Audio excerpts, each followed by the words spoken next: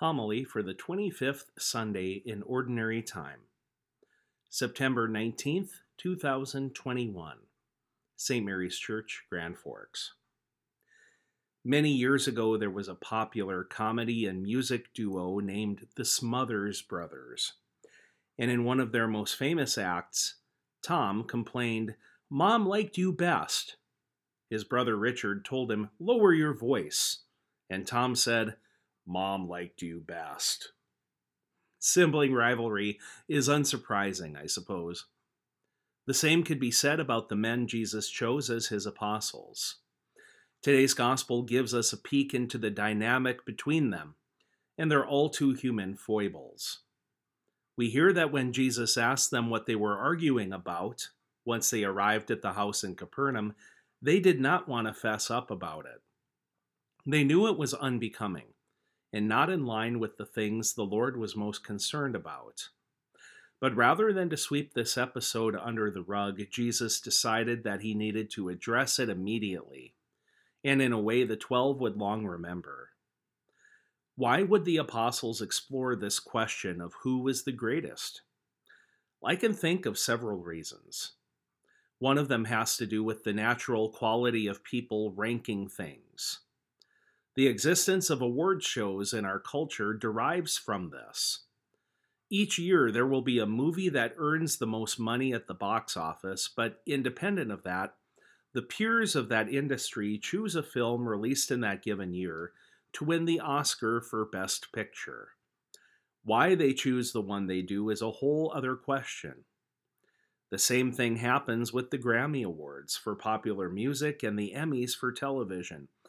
Out of everything generated that year, something has to carry the mantle of being the best. A certain power comes to an artist who receives that declaration of their product being the best, at least in the eyes of those for whom it matters. Another obvious reason is to promote self-interest. The apostles had by this time witnessed a great many miracles that they had never seen before and had never seen anyone else do. What would it mean, not only to be in close proximity to Jesus, but to be his official right-hand man? What if every request had to go through James, or John, for example, in order to get to Jesus? How would it feel to walk through crowds and hear people whisper that you were a person of importance? What kinds of favors would some of them want to do in order to gain influence? Do you see the slippery slope that can emerge? I don't want to paint too bleak a picture of the human condition, but vices like pride and greed can hold powerful sway in people's hearts. This is especially scandalous when someone who held a spotless personal reputation is exposed for some sort of crime or misconduct. When worldly glory becomes our main priority, we no longer ask, "How can I serve others as Christ?" Rather, we ask, "How can so-and-so serve me?" When you look at how the church works, are we contradicting ourselves? There is a hierarchical system in church governance by virtue of the sacrament of holy orders. Among the 12, Jesus named Simon Peter, the rock on whom he would build his church. Aside from that, at the Last Supper, Christ established his priesthood and the Eucharist that they confect. Within ordained ministry, there are bishops who are successors to the apostles. There are also priests and deacons who collaborate with them in carrying out the church's mission. This is not a contrived system on our part, but what Jesus has revealed to us and established. The paradox is that within this structure, the Lord's mandate is clear and binding. Whoever among his followers would rank ahead of all the others must serve the rest. The first will be last, and the last will be first. Back at this time, for Jesus to use the example of a child to illustrate his point was all the more dramatic. Relatively speaking, childhood was not romanticized back then as it tends to be today. There were not the same societal protections or advocates for human rights in place in society. Christianity actually promoted children's welfare in ways that ancient Rome or Greece largely did not see fit to do. To be childlike, not childish, there is a big difference, is to rely heavily on God's loving care. As a child, we cannot secure that help for oneself. This also happens to be Catechetical Sunday. Many parishes find that their faith formation program is all over the map these days, for reasons beyond our control. Some families willingly engaged in our in-person religious ed classes over the past year. Others preferred to study the materials at home as a household.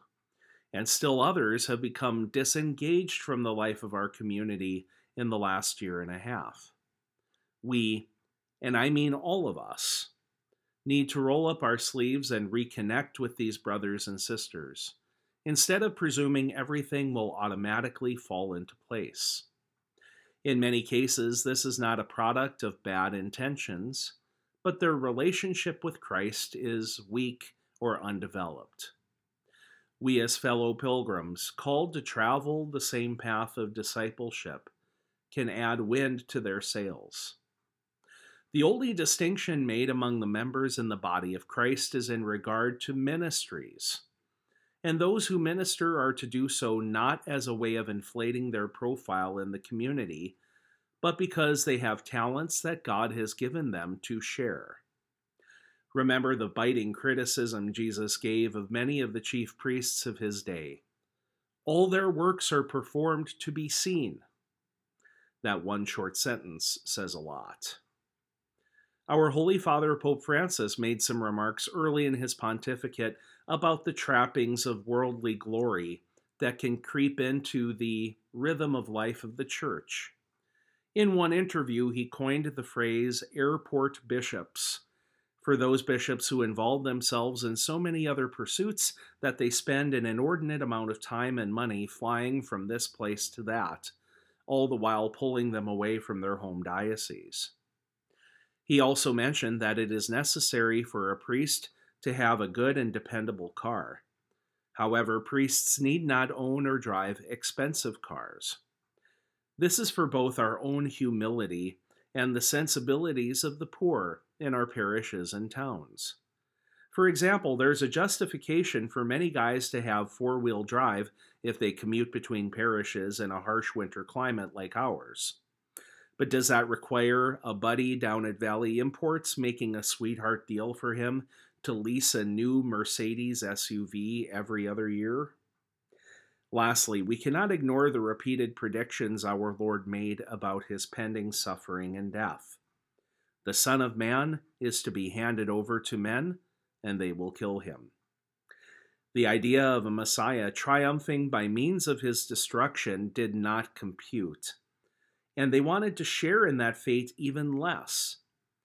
The apostles' conversation in today's gospel was about as far removed from the Lord's pending suffering.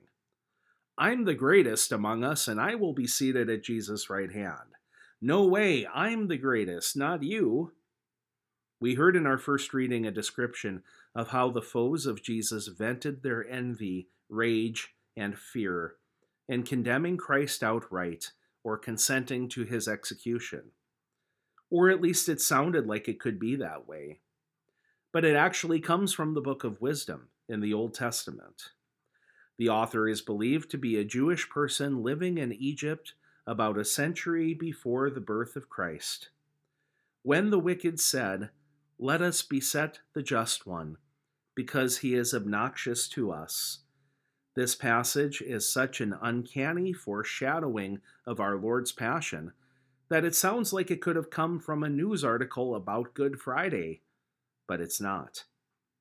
In obedience to the Father's will, Jesus inserted himself into the middle of the most fearsome circumstances our fallen world could throw at him. Rather than to sidestep it and stand aloof, he took the brunt of our suffering upon his shoulders.